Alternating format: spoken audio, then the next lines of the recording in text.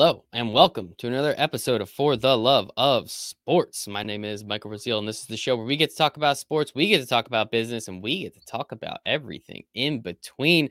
However you're listening, whatever platform you're on, you know what to do. 5-star review, rate and subscribe, review, like on YouTube, the whole nine. So you guys know what to do, and I appreciate each and every one of you for that. Most importantly, today, my guest, Daniel Pardo. He's the founder of DPC Labs. Daniel, how you doing today, man? I'm good. How are you? Thanks for having Great, me on. dude. Pleasure is all mine. It's a great day to be alive. We're here to learn. We're here to have some fun. I get to talk about NFTs, the blockchain, Web 3.0, and how this kind of incorporates with athletes, what they're up to. I mean, we see so many athletes now with like their Bored Apes, right, as their profile pictures in places. So excited to ask you about that. But Daniel, the question I have for everybody on the For the Love of Sports podcast is, why do you love sports so much?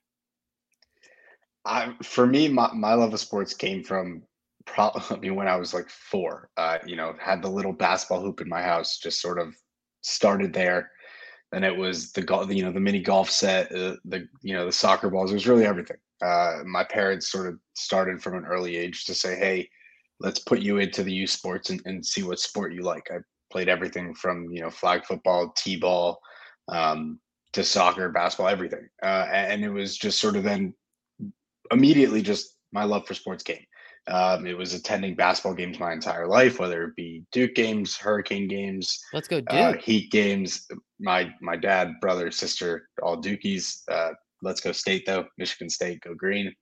And so my love for sports was just from the start, kind of built into who I am. And so yeah, I mean, in high school, I played football. I worked for the basketball team. I worked for the entire high school athletic department. I sort of put myself in the middle of sports until I got to college.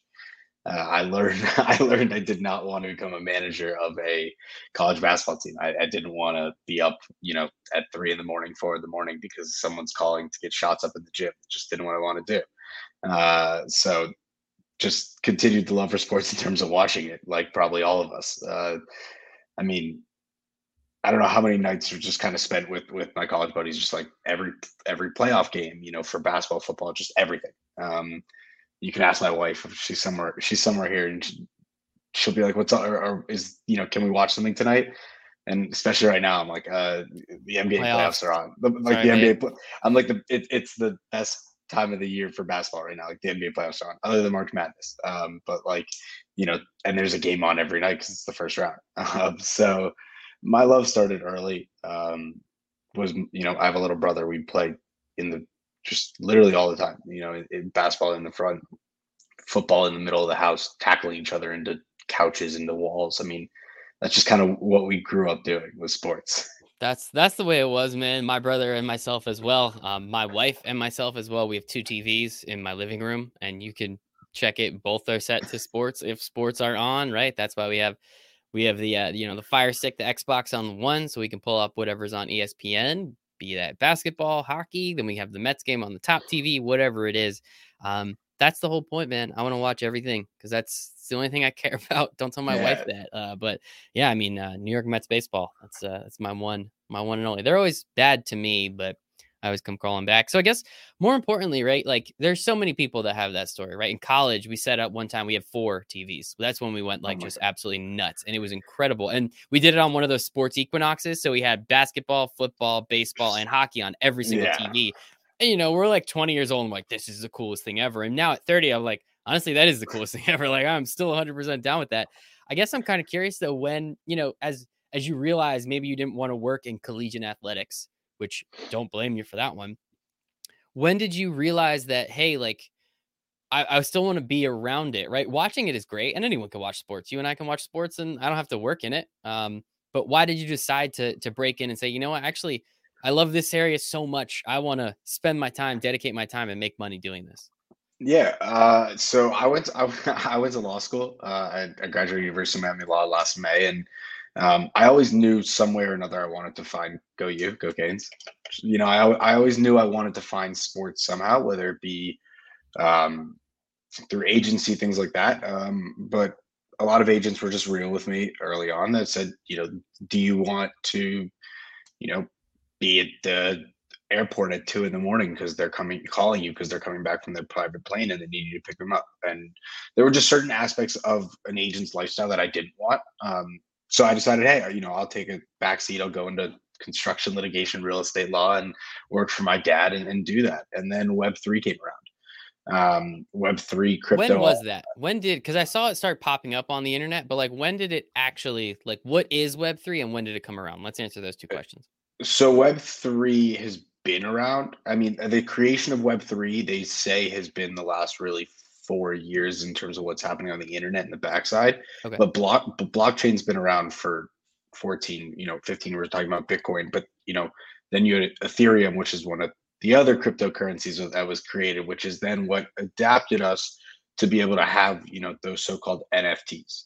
They're built on different blockchains themselves, whether it be Ethereum, Solana, Flow. There's kind of multiple, and now there's Near and Harmony. Every single day we're finding a new protocol or coin coming up. But for me, it wasn't about what's happening in the coin coming up. It was about what I'm seeing happening in the sports world. And the first of was Top Shot, and Top Shot's awesome.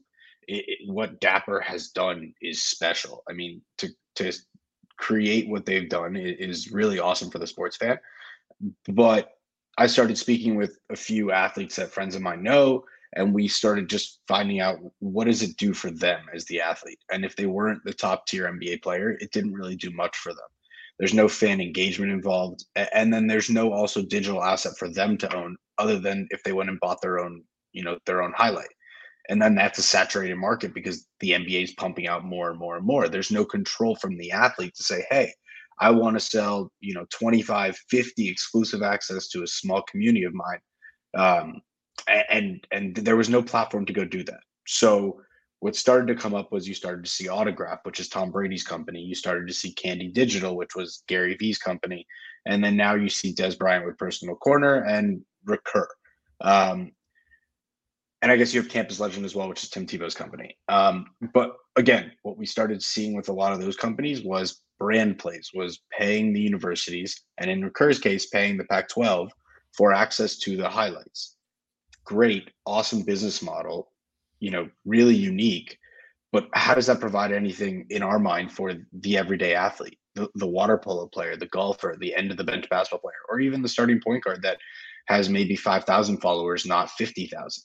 No one was helping those athletes enter into Web3. There was no website, there was no platform, in Web3 that was saying, hey, we'll help you, give you that education and entrance into what an NFT is, why it's useful, why the IP behind their name is so important, and why, Web3 really provides that booster and bolster to their name to use that IP. And so for me, it was seeing all of that happening. And you said, why did I want to get back into sports? That's why. It was, I saw no one helping everyone. And I wanted to say, okay, how is there a way for us to help everyone, to find a way to help all athletes of all sports, of all ages, men and women. And so, of all ages. The unique thing there, and that's sort of where I think what I was talking to you earlier about, how do you differentiate why NFTs? For Let's us, stop there for a second. yeah. I do want to stop there for a second. So I think it's really interesting the way that you're looking at the space, though, right? Like, because there is a huge number of athletes now with NIL being an opportunity, especially in the college space, that number jumps significantly, right? There was still the 26th man on the MLB bench or the 15th guy on the NBA bench that doesn't get in the game. But now you have all of these potential college athletes where they already have these huge social media followings. Like, look at those girls, the what is it, the UCLA cheerleaders? Like, they just have like the most viral stunts over and over again. They're more famous than, like, again, the 15th man on an NBA bench, but they weren't allowed to use their name to make money, and now they are, which is awesome. And now they have other opportunities within Web3 and what you're saying. So let's you got something? Sorry. Even to that, and it's that every athlete has a micro community of fans, even if it's 25, 50 people. That could be their family, it could be their close friends from high school. That's all people to help them monetize. So for us, it was providing them a space in the Web3 world to say, hey, you can do this. We'll give you the platform to help you, assist you to sell, your card. That's awesome. I think it's such a cool thing. So yeah, before we get to what you guys are doing, like getting into the specifics, obviously we Yeah, went yeah, around yeah. generalities with that. Explain to me why NFTs aren't bullshit. Because I feel like, and we said this before we hopped on. There's two camps. There's people that understand it and can give you a good like an explanation, which is what you are gonna do. And then there's other people, not quite myself. I understand a little bit more than the next guy. But like Top Shot, to me, why am I spending $1 million on a LeBron James gift? Like, I just, maybe it's a personal thing. I just don't get it. I don't understand it. I don't care about art. Maybe that's half of it. But like, why aren't they bullshit? Explain it to us. Dumbest possible terms. Give it to me. Yeah. So I'll be completely honest. I'm with you on the camp of I don't know why I would go spend $1 million on a LeBron James highlight because the use case of what that value is long term, I don't know. Who's going to pay me for the rights to that highlight Exactly. when they still have to go pay the NBA? They still have to, you know, there's 19 not thousand other people that also own that same highlight. I agree with you on that. I don't know there. Where I do think it's important and not bullshit is the Bored Ape side. It's the IP. You know, where do we see this going long term? Movies will be utilizing Bored Ape Yacht Club characters. And in order for these movies to be able to utilize the characters, they will have to pay the person who owns the rights to that picture. So where I see NFTs being important is the IP behind them. And where is that important for sports? Providing an IP to the athlete. It's not to the company. So working with an athlete, starting when they are freshmen in, even eighth graders, sixth graders, they could be 5 years old, starting with kids, teaching them about the entrance and importance of Web3 and NFTs because of the IP behind it, owning their own IPs instead of going and buying a photo of themselves that their parents normally do anyways. They can buy a digital player card of themselves. And what does that do? That has intrinsic value of their own. They own that IP.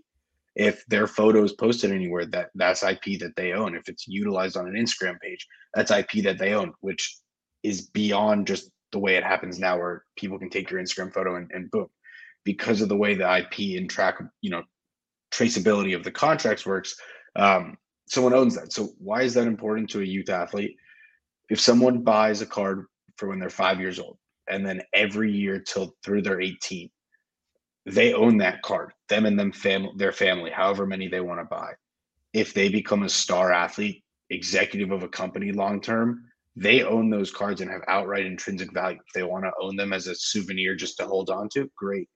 But if they also want to sell that because they have their son's state championship freshman year card and sophomore year, number one player in the country, sophomore year Mhm. card, there's value to that IP and it's owning it early. It's not getting to college, having another company come and, say, hey, we'll pay you $10,000 for your name, image, and likeness to sell this for you. That's not what it's about. It's about teaching these kids at an early age why their IP, why their name, image, and likeness is so important, and doing that through a digital player card. Yes, it's an NFT, but there's a reason our name is DPC because we don't want to scare everyone. Yes, it's an NFT, but we want people to feel welcome into the community of NFTs, and through doing it through a digital player card of themselves, we think is a unique and special way to do that. Yeah, I think that's I wish super. I wish I could send you one. You could sort of pull it up and see what it Uh, looks like. yeah, shoot one over. But I might be able to figure that out. It's not the craziest thing in the world. I've been on the internet for a few years now. So I think one thing that's really interesting about it is you're 100% right. It's the IP aspect because like yeah, how many fake accounts are there on Instagram, right? Like there's that whole aspect, like whole thing of it. So now if there is something that you can tangibly own, right? Maybe you're not able to touch it, but you own the IP. It's on, a ledger somewhere that says you, Daniel, you own this. This is yours. There is some value. There's absolute value to that. And then, as you said, like, what if this person does go right? We see what rookie cards used to sell for, or are still selling for. Like, what is a eighth grade championship card going to sell for? It's just silly things like that. And obviously, that is a once in a lifetime opportunity, right? If anyone does get there, but it is still something that is tangible that people can buy and people can utilize, and they can see how it works and something that can be done with it. And on the separate side of it, I mean, I remember growing up for me, my parents literally purchase physical cards of myself when I Me played too. like football, basketball. I have no idea where they are today. Yep. My brother still has this. I have no idea. And I just thought, well, when we were coming up with the concept of let's create digital player cards to help athletes monetize, I said, why does it have to just be to monetize? Why can't we, bring people into the space, adopt people into the space through this idea of owning their own card, similar to an athlete? I mean, if I knew that Topps could create me a card of myself similar to what LeBron James has, there's a no-brainer. I'd convince my parents to buy that. And so what we did here is we combined our idea of let's help the everyday athlete that can monetize, and combine them with the everyday athlete that is just an amateur athlete for themselves, and help them feel like a star. And so that was sort of why we combined and paired the both together. So I have a couple other questions about NFTs that I just need like cleared up, because again, I'm not an expert and I don't ever plan on being an expert, and that's why I talk to incredible people like you, Daniel. So that's why you I are here. appreciate that. Minting. I see that word come up on the internet. What does that mean and how does it work? So what minting is, and there's sort of a kind of big misconception on this, is everyone thinks, oh, if I buy an NFT, I minted the NFT. It's not the case. The minting is the first purchase of the NFT. So if you are the first purchaser of that NFT, you are considered to have minted the NFT. The second that first sale occurs, it's no longer being minted. It is now just being bought and sold on the secondary market. So the word minted is simply just the first sale of something.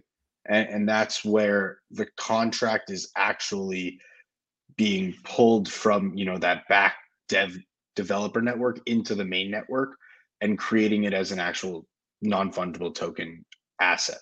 So that first creation of it is what they call the mint process. Okay. And does it then, I mean, obviously there's a secondary market from that point, but like, does minting kind of like hold like a little extra cachet in this space, or is it just kind of a word I see on the internet a lot? It's a word you see on the internet. Some projects will decide to benefit their mint holders compared to a secondary sale holder, but you don't see that happening as often, because then that, why do you want to deter someone from buying into the project if they Exactly. weren't the first one to buy? So Yeah. All right. it's just a nomenclature name that's sort of thrown around. My dad asked me about literally the exact same thing. He's like, so I bought this, I minted it. I'm like, no, you bought it. He goes, but then why? Everyone told me I minted it. I'm like, no,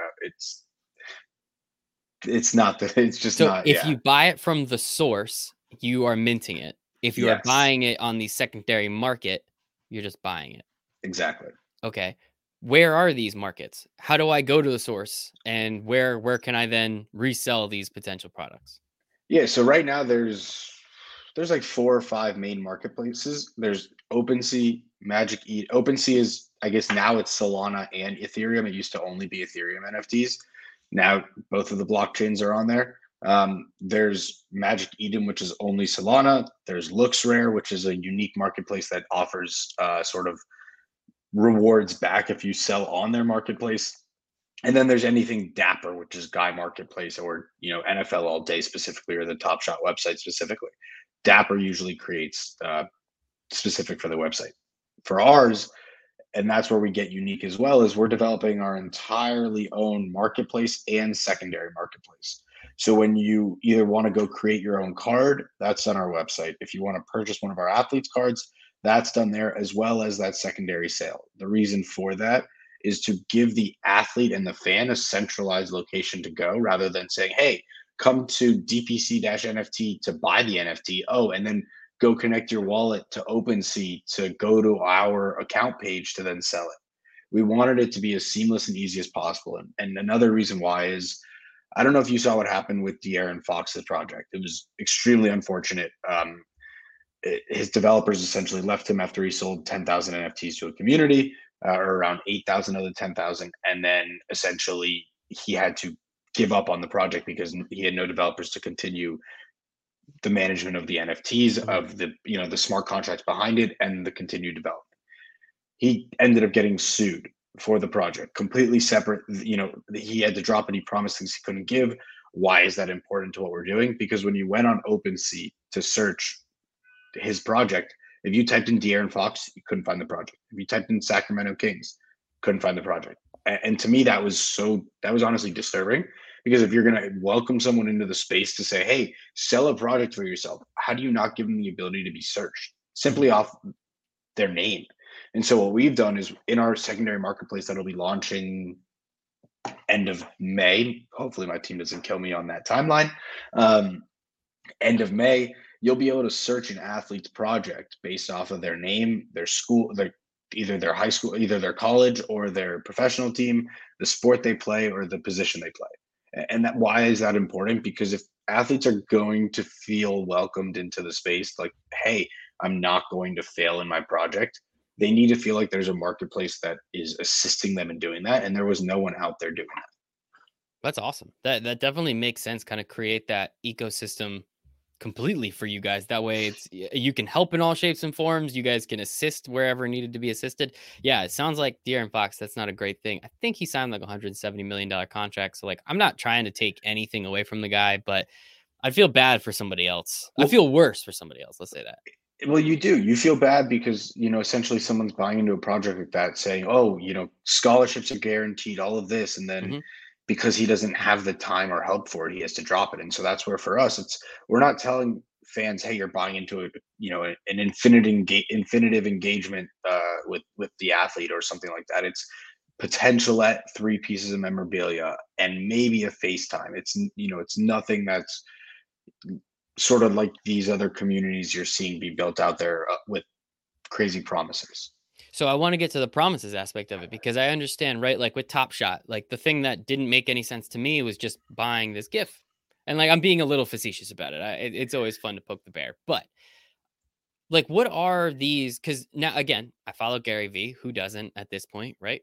He talks about the contract aspect of it. I hear other interviews, I talk to other people, and it's really, yeah, the picture's cool, the video's cool, owning the IP in certain situations is incredible, but it's really the contract behind it. It's what else you get. What are some of these other, you said smart contract, what are some of these promises? Explain that aspect of it to me again, as dumb as possible, just so that people can understand, like, hey, it's not just this picture on your phone. There's actually legitimacy and other things behind it as well.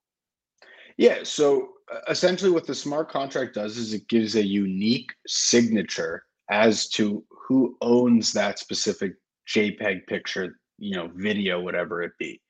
Um, what that contract does, everyone talks about all these utilities, perks, things that are attached to the contract. There's nothing actually attached to the contract. What the contract does is it gives us the verification services to say we have the ability to 100% verify this is the person that owns and says they own the NFT. So, what it does is we can then, per se, attach to the contract opportunities, perks, utilities. So, for one of our athletes, Sam Singer. He's a former California Bears starting point guard, played in Israel for 2 years. He's now a real estate agent here in Miami and trains kids. The utility, that perk he's going to offer will be training sessions. So parents Awesome. are incentivized to purchase his NFT because not only will the kids that he trains with get a cool digital asset of him, they also get a training session with him. So when they say something attaches to the contract, it's whatever the company, the project, the athlete decides. And so for us, we work with the athlete to give them the sort of opportunity to say, hey, this is what I want to do. And then we'll tell them, okay, if this is what you want to do, this is where we think you can price it. This is how many we think we should sell. And let's go from there. We never tell an athlete what they should give to their fans. We want the athlete to be incentivized to feel involved with with the project because it's theirs. It's not, we're just a company assisting them in selling. It's like them selling a t-shirt brand for themselves. We're just assisting in that. That's awesome. I think again, the utilities, the perks that come with it are the interesting part to me. I think that's the cool part. So now, just for edification's sake, so Sam sells this NFT to somebody, it becomes minted, and then he has a training session with person X, and then person X sells it to person Y. Does person Y get a training set? Like, how does then like the extension of this contract move down the line? So that's that unique feature of the contract, and I guess that's sort of what you find. Someone actually posted a really unique tweet that said, "I bought a board ape for 195 ETH when the floor was 142 ETH." Because when I looked up the back end contract, someone didn't collect 67 ETH worth of ape, the coin. So because someone didn't collect the coin that was built into the backend smart contract, this person knew they if they bought an NFT that was more expensive, they'd get that extra perk attached to the contract. So that's what we say, that's what we talked about. How do you attach something to these smart contracts? It's exactly that way. The same way, Bored Ape released the coin and released it to all of their smart contracts. Some people didn't, for some reason, some people didn't collect their coin. And if you went and bought an NFT, you could see which ones didn't collect the coins or not. So an NFT that was valued at, for sale at 195 ETH is really worth more than purchasing one on the floor for 142 with no extra to nothing to the contract. So Mm-hmm. how does that relay here is if someone buys Sam's, utility and utilizes that training session, it's taken up for him. But Sam can say, hey, hey, community, I went to Cal. I played with Jaylen Brown. Jaylen's in town to Miami. We're going to do a dinner tonight. Let's, someone who owns my card will get to come with us. He can then add in his own opportunities, utilities, because it's his opportunity to say, these are my communities. This is what I want to take advantage of. But DPC as a company will do certain gamifications, whether it be putting the athletes into a team themselves of 5 athletes and saying, if you collect all these athletes, you'll get a piece of memorabilia from us, or you'll get to come to our massive DPC weekend, which will be a weekend sort of retreat with our big athletes and a gala dinner and golf tournament and things like that. That's awesome. So yeah, That's really fun. Yeah, there's ways to gamify it, just kind of have fun with it and assist these athletes, because at the end of the day, if a golfer says, hey, I want to sell 25 cards, you got to expect they'll probably sell 10. Mm-hmm. And so how can we assist them in selling that extra 15? And it's through things like saying, hey, let's put you into a team with you and 2 star players from university. And if someone collects all 3 of your cards, they'll get another piece of memorabilia from us as a company. That's really cool. Yeah, that just makes it way more fun than like owning trading cards, right? Like there's just so much extra stuff that can go with it. That just makes it just, I don't know. That sounds like a blast, right? Like you find 3, the 3 golfers. Oh, and then you'll be the one that finishes out the foursome, and you guys can go play some round and wherever their hometown is, right? Like it's just fun things like that really kind of can get the juices up a little bit to allow just more opportunity for the athletes, but as well as that community, because that's really what we're here to do, right? You're not yet working with the LeBron Jameses of the world, unless there's some back information that I'm unaware of. But it's allowing these a little bit. Yeah, it'll be released in the next month or 2. But there's some big time high school athletes. Let me know. We'll get you That on will the be show again. releasing cards We'll soon. just get you on the show again. How does that sound, Daniel? But that works. It's just there's just this opportunity again to create that engagement. So I'm kind of curious from your standpoint, right? So you saw this come around. You're working as a lawyer or a clerk or whatever, your dad's industrial whatever business. I apologize that All good. already over it. But like, how do you create a company like this? Like, how do you say like, oh, this would be fun to do? Like, where do you even start? How do you even like, hey, I get the concept. I want to do this, but like, how do you actually put those wheels in motion to get that plane rolling? Yeah. We're talking, I mean, I'd say still early, because we're talking about a year and a half ago. So it still was early in the sense of like companies having the developers, locked down and who was needed to build. And I frankly got really lucky. I happened to get connected with a developer who built like the first Bitcoin wallet in Venezuela before it got shut down, and happened to be a lead developer for another protocol. I got very lucky in finding someone that knew how to build with the necessary code in the space, and then I just slowly formed the team around. We're about to announce a massive partnership in the next week or 2. That'll sort of be the final piece to the So is that team. 2 massive partnerships potentially in the next like 2 months?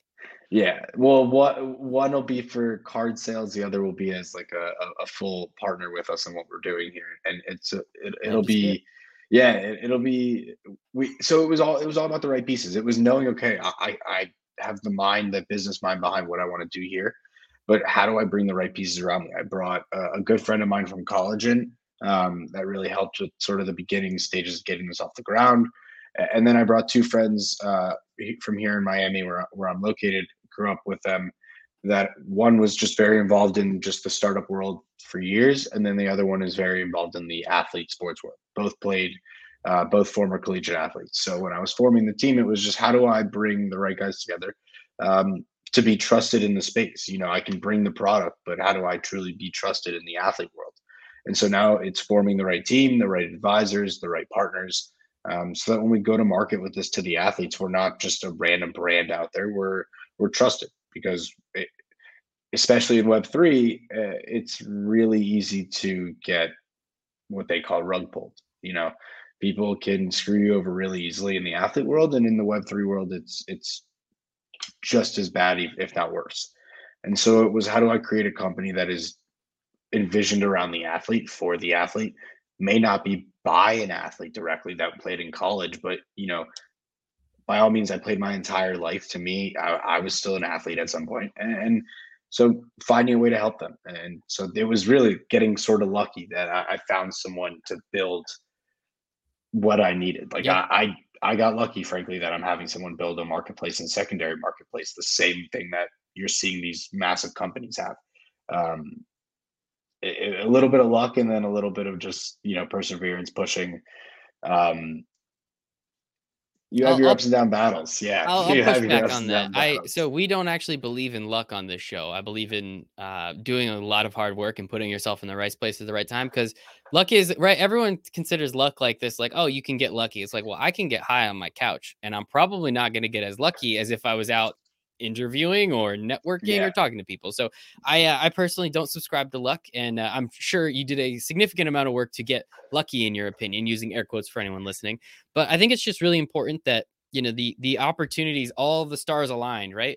But they aligned for a reason. You clearly had this vision. You brought in people that understood the vision and could see how it could benefit the people of their lives, or the people that they've known in their lives, and saying, hey, like, yeah, I can 100% bring these, you know, if we get the correct pieces, it's like, you know, some Voltron shit, right? Like, it's bringing all these pieces together to be able to destroy whatever is in front of you. And it sounds like, again, like, you're able to do that. You're able to find those right pieces. And I think it's interesting, right? You say it's early in the timeline. It's a year and a half ago where you started. I feel like I didn't even start hearing the term Web3. I don't know. Probably, you know, it really popped in the last 6 months. You tell me, you're a little deeper into it, but me just kind of being a layman on the internet, didn't hear the first time of Web3 until sometime in 2021. And it really was probably just Gary V, right? So it's one of those things where you've been working in the back end, you've been working in the lab. Thank you. Thank there you you. go. There you go. Stand-up routine's coming, don't worry. But you've been working legitimately in the lab for a year and a half to put this thing together. So it might seem like it just popped out of nowhere, but in reality, you guys have been doing everything necessary in the back end for a year and a half to get this ready, to have your own marketplace, secondary marketplace, to put these things together. I think it's absolutely incredible, man. Kudos and I, congratulations. I appreciate that, and hearing you say it is true. Like, I remember it was like 3 weeks ago we had our first live beta version go up, and it was just one of those realizations that was like, holy shit, we, you This know, is we have cool. we have an MVP. Like, we have a product, we have something in the space that just not everyone can say they do. Like, you can say and idealize building a project, building a concept, building something in Web3, and right now, frankly, there are a lot of people raising money saying they're building something, but to build it before even raising that money, like, we took a very small family and friends rounds to let very close friends and family have the opportunity at an investment like this early on, like extremely early, because we wanted them to have that, opportunity. And now we're raising our round. And the reason for that was building a company the right way. It wasn't about saying we have this idea in Web3 and it can get us all of this money at this crazy valuation because that's what we're seeing out there. It was building the infrastructure and then going to market and saying, this is the product we have, this is why we have it, and this is why we believe in it, not because it's an idea that's going to get us somewhere, but because it's a proven product. To that, to the youth market and what we talk about with NFTs, how cool would it have been? I don't know about you, but I went at my high school, there were a few guys that ended up playing college. One of them was Trey Morning, Alonzo Mourning's son. I had my best friend Sam. Then we had Ashley Johnson, who was a two-time Olympic gold medalist Yeah, water water polo polo, athlete. 100%. Yeah. So went to high school with Ashley, and Imagine if while they were in high school, they said, "Hey, this website's creating player cards of me. If you want to own one for the same, price that I have one of myself, you can go buy one of me. You can't sell it, nothing. But imagine if in high school you knew there were those athletes that were going to be special, and you could purchase their card the same, just because you're their close friend, you get their, promo code to purchase their card because you're in their close friend group, and now you have an asset of your close friend who, granted, could be something, or it's just something cool to own. And so for us, it's not only opening it up to say, hey, yeah, create your own card, but it's saying own your friend's card. It's like, whoever, but the only way to do that is verification. It's saying, hey, if they're a big time athlete and people are wanting to purchase their card, there's a promo code that the athlete is specific to have to their name that only someone can create the card if it's for that, if it's specifically under that athlete's code. Why? You want to protect the athlete's brand and name to not just flood the market with something because people want it. But it's about that early adoption into Web3 through a collectible, through a souvenir, not as sort of what's the floor price, which is, that bottom price. What's, how do I buy something at $100 and have it be worth 100,000 the next day? Because that's what Bored Ape and Moonbirds and all these projects have done. And that's, it bothers me because it gives the bad name on NFTs. Like if someone buys an NFT and it doesn't happen for them that way, they don't want to buy an NFT ever again. They're, why did I just do this? It's the worst investment I've ever made. But the importance of Web3 and NFTs is not the investment side of it. It's the IP side of it. And it's understanding that it could be, yeah, we're doing digital player cards, but imagine owning your kid's first moment walking and being able to have that memorialized in a video forever, not just on your phone and your, phone that you're scrolling through, but on the internet, verified that that's that moment. It's just little things that can be turned into memorialized moments that NFTs can provide that value for. And then also I don't have to worry about my iCloud getting lost anytime or losing my password or anything. There's a blockchain scan that always will have that forever. So there's a souvenir collectible side that, like, for me also, it was, growing up, I didn't make the basketball team my 8th grade year. And I just, while creating this idea, I thought to myself, how unique would it be if I owned a card from my 6th grade year when I hit a game winning shot with that, video attached to it? For my self esteem, that boost to say, yeah, you may not have made it this year, but this is who you are. This was, something you did. And so it was being able to provide something that also could give a self esteem boost to kids and not, to feel like, yeah, you're a star. You might not, who cares if that coach didn't tell you were a star, or if that person on the other team says you suck. You have your own unique, asset that makes you feel like a star. Yeah, I think it's just so fun, right? Like it's just so enjoyable. And we're here about 40 minutes in. I pretty much tell every guest, so the listeners out there know this, but like my favorite thing is to listen to somebody who's extremely passionate about something. I don't care what they're talking about. I've chose the lane of sports, and obviously there's a lot of different places. So I appreciate your passion when it comes through, and understanding that, hey, like, I hope this makes you millions of dollars, dude. Like I really do, because it's such a cool idea. But the fact that you went about it the right way, you're looking out for people that need to be, not need to, but should be looked out for in some way, shape, or form, and giving these opportunities to people that, you know, 2 years ago, right? Pre NIL had literally nothing. And now there's so many opportunities. And this is just one lane that they can potentially go down that allows them to take advantage of themselves, obviously in the name, image, likeness, but also potentially make a couple bucks along the way. There's nothing wrong with that. I'm 100% No, for it. So appreciate what you're doing, man. they should be able to. I mean, it's 100%. finally. So, Yeah, exactly. and I Finally. appreciate that. No, man. Hey, keep doing your thing. So, probably a couple more questions, but one, how do I make an NFT? Like, how do you actually like make it? Like, I've never really gotten that aspect of it. Like, someone sends you a video, right? And they say NFT this. What happens? Like, how does that process work? Yeah, so there's a few different sort of websites that can assist you in that. I'd say the easiest one is OpenSea. You can go onto OpenSea, you can upload the photo, video, whatever it might be, and you can essentially, there's sort of two options. You can either pay to create a certain amount and they'll sort of take a portion of the sales to save you those upfront gas fees, or you can pay all that upfront cost and just mint it right there.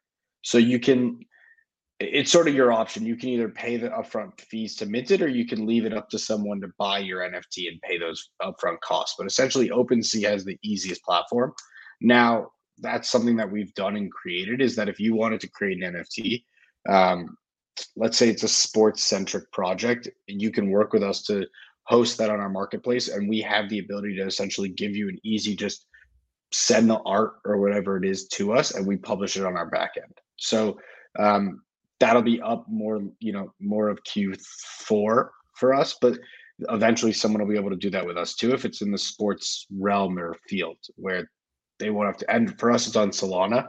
I didn't mention that. That's a big thing for us is, Ethereum, you can have something called gas fees, which is essentially like a transaction fee. And honestly, I've seen those get up to like literally $3,000 before. I've seen someone spend $3,000 on an asset that costs $500 because they think the intrinsic value of it long term is going to be something. And for us, that I couldn't fathom that. And especially if you're going to be working with underprivileged kids, if the school system says, "Hey, we'll subsidize for someone to create a card," how are you going to go tell the kid, "Okay, great, they just subsidized for you to pay for it, but now you got to pay another $20, not to us, but to just a random gas fees to create it." With Solana, there are no fees; it's cents on the dollar. So we can really help adopt and integrate a lot more people into the NFT space because of that. That's awesome. I went on a little tangent there. Sorry. No, you're good. I think that's important. I don't understand how any of this stuff works. So like there's no zero cost. And wallets. That's important. Let's do it. Okay. Talk to me about my wallet. First thing you have to do is you got to download a wallet. The nice thing is Apple and Android phones, you can do it on your phone. Download either MetaMask or Phantom. If for us, download Phantom because that is the wallet for Solana. And the nice thing is with both apps, if MetaMask, they have the ability to use Apple Pay or MoonPay, which is either your own debit card or credit card. And with Phantom Wallet, you can use it. You can purchase Solana with a credit card. So essentially, you download your wallet. It'll give you a private key. Write that private key down. Do not take a photo of it. Do not screenshot it. Do not text it. Write it down. Put that in a safe place, because if anybody has that private key, it's 12 words, they can get into your wallet. It bypasses your password. It's if you ever forget your password, that's how you recover your wallet. So that 12 key phrase is probably the most important thing to teach about security of creating the wallet. Put that away, write it down, save it, don't lose it. Once you have that wallet created, like I said, you can, with a credit card, debit card, purchase through MoonPay on Solana. On the Phantom wallet, you'll have the Solana right there in your wallet. What you do, because with our marketplace, you go onto our website, dpc-nft.com. You'll be able to connect your wallet right there, and you can either purchase one of the athletes' cards that are for sale right now in the marketplace, or you can go to create your own card, and you can essentially plug in your information, upload a photo of yourself, and we will then on our back end download that photo and create the actual card and then send it back. For that, it's 0.55 Sol. We have it up there $75. That'll fluctuate. You can get lucky if Sol drops to $80. You got a discount on your DPC card for the day. If Sol goes up, it's a little more expensive. That's just kind of the unique space. One Sol is always going to be one Sol. One ETH is always one ETH. It's sort of a unique thing in the space. Yes, but the dollars that they equal might be a little different. But once they get into that space, then you're working on that currency. So exactly, it's once you buy. It's really just buying your first Bitcoin, your first piece of Solana, your first piece of Ethereum. It's just even if it's $5, $10, it's just having something. And for us, our lowest card of an athlete to buy is 40 cards. Your lowest card to purchase for yourself is $45. Why? Because we want it to be low cost. It's not about, let's have it be $500 because we want to sell for the most money. It's how do you adopt people in? So there's different tiers of cards for the athletes we sell. The bottom tier is less money than the top tier, and sort of giving everyone the ability to enter in the space. I think I want to make a card of me and my podcast, so we'll work on that later. That'll be fun. That'll be pretty fun. Look into, I think his name's Buster. You've probably heard about him. Oh, Buster, he sells, not kid, but yeah. He sells an NFT. Yes, he sells an NFT for his podcast with utilities and things. That's awesome. it's actually like 15 times in price recently. Good for him. Really unique. Yeah, really He unique. has a little bit bigger audience than I do, but I'll get there Well, one day. listen, one, you'll get there, and two, it's just the unique aspect of how people in the podcast world are looking at NFTs or finding ways that to say, listen, it's not, you don't just have to be an athlete. You don't just have to be an artist. You don't just have to be a, random bear that's being put on a JPEG. You can be someone with a podcast. You can be someone with a media company and just say, hey, I'm selling an NFT. Like there's certain athletes that are selling NFTs to be access to them now. Like they're businessmen and they are being contacted daily by people in their inner circle. Owning one of their NFTs gets you an hour a week with him business service wise. It's just different ways. And then someone can go and sell that if they don't want to utilize that business hour anymore. It's ways for other people, for that athlete to be able to manage their time, um, monetize on their time, but also have a sort of fun with it. They could randomly say, hey, all 20 holders are going to play golf with me for the day and we're going to do this. Or, whatever they want to do, it sort of at their leisure to sort of decide and do. That's so much fun. I love this. I'm very excited. Thank you for explaining all this in very easy terms for me. Because 100% gonna figure out how to get my own podcast NFT. That's hilarious. Last question before we kind of get to like the socials and all that BS.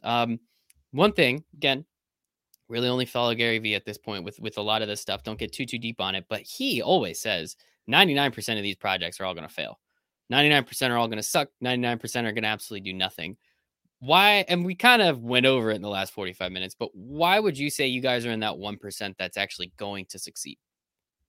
So a few reasons. One, we built actual infrastructure. So I built an actual secondary marketplace to host all of this, not just create it and host it somewhere else. I think that there's intrinsic value to the infrastructure we've built. So I think That that's one. does that make it more difficult for people to find though? Like, do they have to download something different and go through something different, or they're used to OpenSea, so why not just continue to use that? Yeah, and now that OpenSea, the only difference is instead of going to OpenSea, you go to dpc-nft.com. There's no difference. If you're buying a Solana NFT, you already have your Phantom wallet. Okay. And now that OpenSea's integrated Solana, and most actually they just came out with numbers. I think like 60 million people have downloaded a Phantom wallet in the last like since the beginning of the year. It's some crazy number.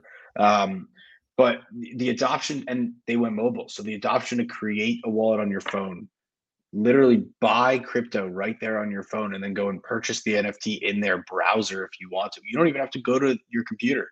You can go Phantom browser, type in the website and do it all there on your phone, which I've done. It's kind of crazy. That's the craziest things where we've gone in the spaces. So one, the infrastructure. We built infrastructure. Two, I think that we're not a project. We're a long-term vision for the sports world. It's not sort of a quick one-off. Hey, we're selling a cool art piece, and this is what we promise it's going to get you access to. We're more selling access to yourself. That self-esteem boost of yourself, that owning that asset of yourself. And so I think that when you are convincing parents and kids to want to own their own asset of themselves, I don't think you're competing with the likes of a community trying to grow a project that is current 24/7 engaged. I think we're looking at a different just entrance, and it's just a different project. It's sort of Mhm. it's more of a collectible souvenir than sort of a project that you see in the space. I love it, man. Well, I'm rooting for you, dude. I think it's so cool. Just the opportunity, the big partnerships that are going to come, the even bigger partnerships I'm sure that are down the line. I It appreciate that. sounds like you guys are going to continue to crush it. So yeah, we'll work on the back end on getting me my own NFT and how the hell I do that. That sounds like a lot of fun. But I know we've said it a couple times. Give us the socials, give us the website. I'll put everything in the show notes for everybody who isn't watching live. They'll be in the show notes for on YouTube as well as for the podcast feed. So give us all that stuff, but just in case it'll be down there as well. Yeah. So my social is Twitter is Daniel Pardo 25. My Instagram is Daniel Pardo 525. Our DPC Twitter is DPC underscore NFT. And then our DPC Instagram is DPC NFT. Our website is www.dpc-nft.com. And that's where you'll be able to find everything in terms of creating your own card and or purchasing one of the athletes up there.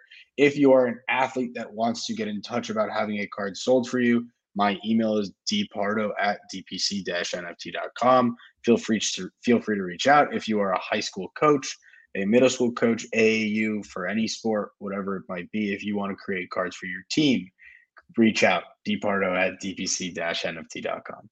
I love it, man. There might be a couple people I can introduce you to. This sounds like a lot of fun. So sincerely, Absolutely. Daniel, everybody listening, time's the only thing we don't get more of. So I appreciate each and every one of you giving me a little bit of that.